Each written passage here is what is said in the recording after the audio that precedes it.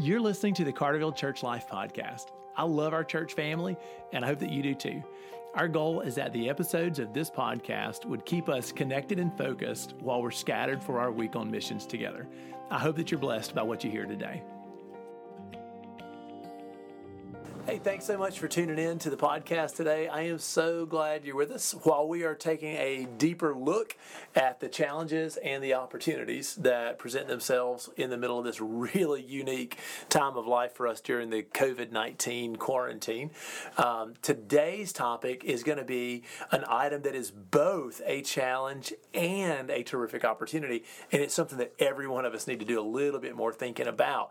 This is the concept of powerlessness. And I've invited one of our staff friends, I've invited our recovery pastor, Sean Hampton, to come sit in with me for this episode because Sean and I have had some pretty good conversations in the past about powerlessness, and the Celebrate Recovery material that we use, it kind of helps us find a new depth on the concept of powerlessness and the freedom that it brings. So, hey, let me just offer a greeting. Sean, I'm really glad you're here, man. Thank you. I'm glad to be here. Yeah, I love it. Hey, so Sean, maybe in a couple of episodes in the future, we just need to sit down and talk about, Celebrate Recovery in the midst of this epidemic, because I have no doubt that the strains and pressures of the COVID-19 crisis is really going to have a kind of a boomerang effect on an increase in addiction, depression, anxiety, and struggles, our hurts, habits, and hang-ups, But let's put that off for a couple of weeks. But today, will you help me talk with the church a little bit about the concept of powerlessness? Yep, no problem. So, Sean, let me tell you where this started, right? For me, I, of course, have been dealing with this on the inside already, but maybe I hadn't put my finger on it. And it was a couple of weeks ago. Actually, it was the week after Easter. We were prepping for the live stream. I was talking with the tech team, thanking them for being here, just chatting, And one of our tech team members, in his job, he'd been serving tornado victims in Moss and Soso and Stringer after the Easter tornado, right? Mm. And he and I were just talking about how crazy. I mean, with coronavirus plus the tornado, how powerless that made people feel. Mm-hmm. Because if you think about it, 6 months ago, we had this idea that turned out to be fiction, but we had this idea that life was stable, that we were in charge, that if you made good decisions, you were fine. Mm-hmm. If you had some money put in your 401k, if you had some money back for retirement, if you were, showing up for work every day, you're going to be able to provide for your family, and there's no threat to that. If you had a nice, strong brick house, nothing's going to happen to it. And here we're standing in the middle of tornado rubble, where nobody could stop the wind, and we're all quarantined. A lot of small businesses are suffering because the coronavirus has led to a shutdown of so many sectors of our economy. And he and I were just talking about how we have this overwhelming sense of powerlessness. Mm-hmm. And so what I want to encourage the church with is that sense of powerlessness, it can paralyze you. It can be a really hard thing. But on the other hand, it can also be a really positive thing. And so, Sean, I want you and I to talk a little bit about how can powerlessness ever become a positive thing? I think everybody knows how it can be negative, like this sense of loss and weakness and smallness, this frustration, this restlessness to solve a problem that's over our heads. That we know what that's like, but most of us don't know how this can be a really good thing for us. So let's chat about it.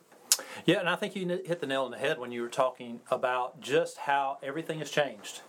Not only for the people within the tornado, but everybody, all of us in our entire lives, in some way or another, we have been affected. And life as we have known it has just it's been shaken to the core and to the foundation. We can't go out to eat. Like for me, we can't go visit family members because of the risk that would entail just by going and visiting, spending the afternoon visiting with family. Yeah, I've walked with many men who have just lost their job like that. And if you would have told them 2 months ago, hey, you're going to lose your job, they would have said there's no way, because like you said, they were showing up for work, they're doing a great job, they're great people, but all of this was just completely out of their control. I mean, if I'd have told you had had to wait in line for an hour to get into Walmart, I mean, that's right. That's you would have said I was crazy. That's and, right. And that's just it. If we look back 3 months ago, and if I would have told you all the stuff we were going through and walking through and experiencing right now, you would have thought I was insane, and it would have been impossible. That's right. There's no way that we will have to live like that here in America. That's right. Not in America. Yeah. It's just not. It can't happen. And I think that's really one of the challenges when we talk about our lack of control. And when we talk about powerlessness, what we're talking about is simply our lack of to really be able to control our lives in meaningful ways for the most part. We can have we have some control over a lot of stuff we do, but when it really comes down to it, I mean, we are powerless over so much of our lives. So that's a scary thought. But, you know, theologically, I'll put this out there. One of the reasons that I think powerlessness is good is because theologically it's simply true. You know, I mean, we had the blessing of this fictional reality where it seemed like everything was super stable. And that's in our world. That's not in everybody's government. That's not in all countries around the world. But for most of us, for most of our life, we had this super stable world that we lived in. Mm-hmm. And it almost created this this unreal sense that we could depend on this. And now that we've had this moment of crisis that's kind of challenged that, for me, the reason it's good on the first hand is because it's actually real. Like, God is in control of the world, and I am not. Like, so He's not shaken, but I'm easily shaken. Yeah.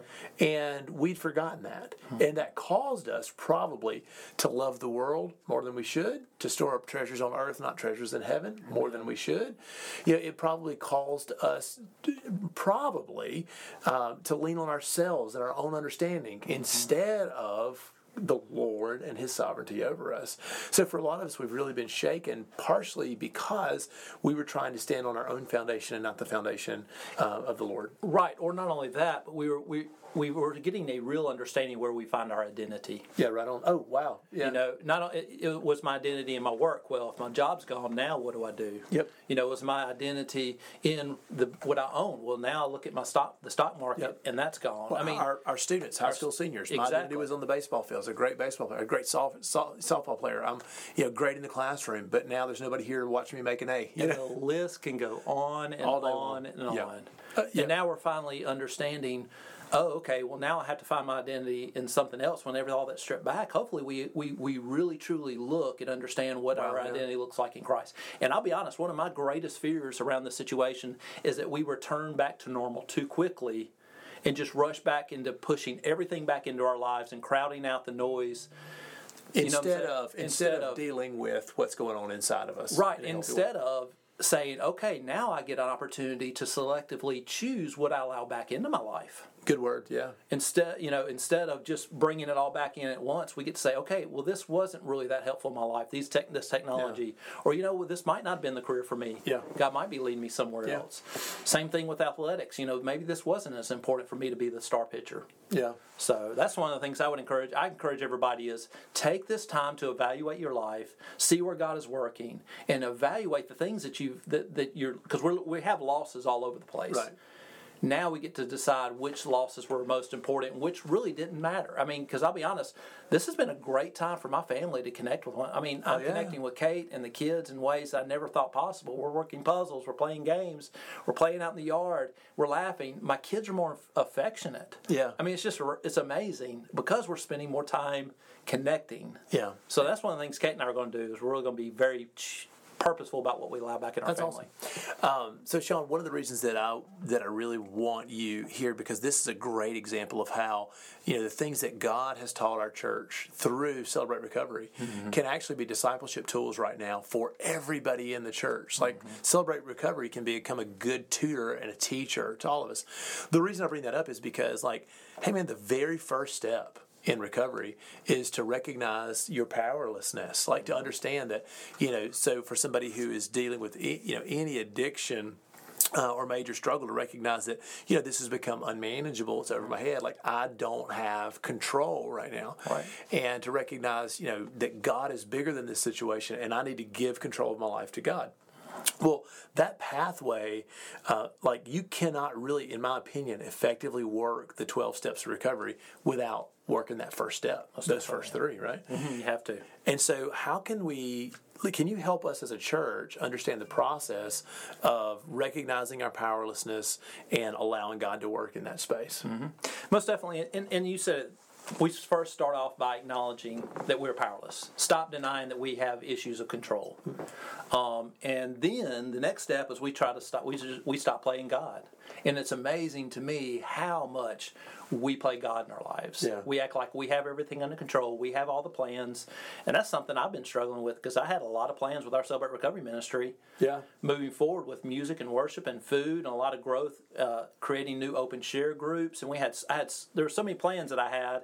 And I'm having to say, okay, those were my plans. God has something else. Yeah. You know, I understand I'm not God. Yeah. I have to relinquish to His. You know, there's a lot of freedom in that. And I know that a lot of us enjoy control. We feel comfortable when we're in control. And so the loss of control feels scary.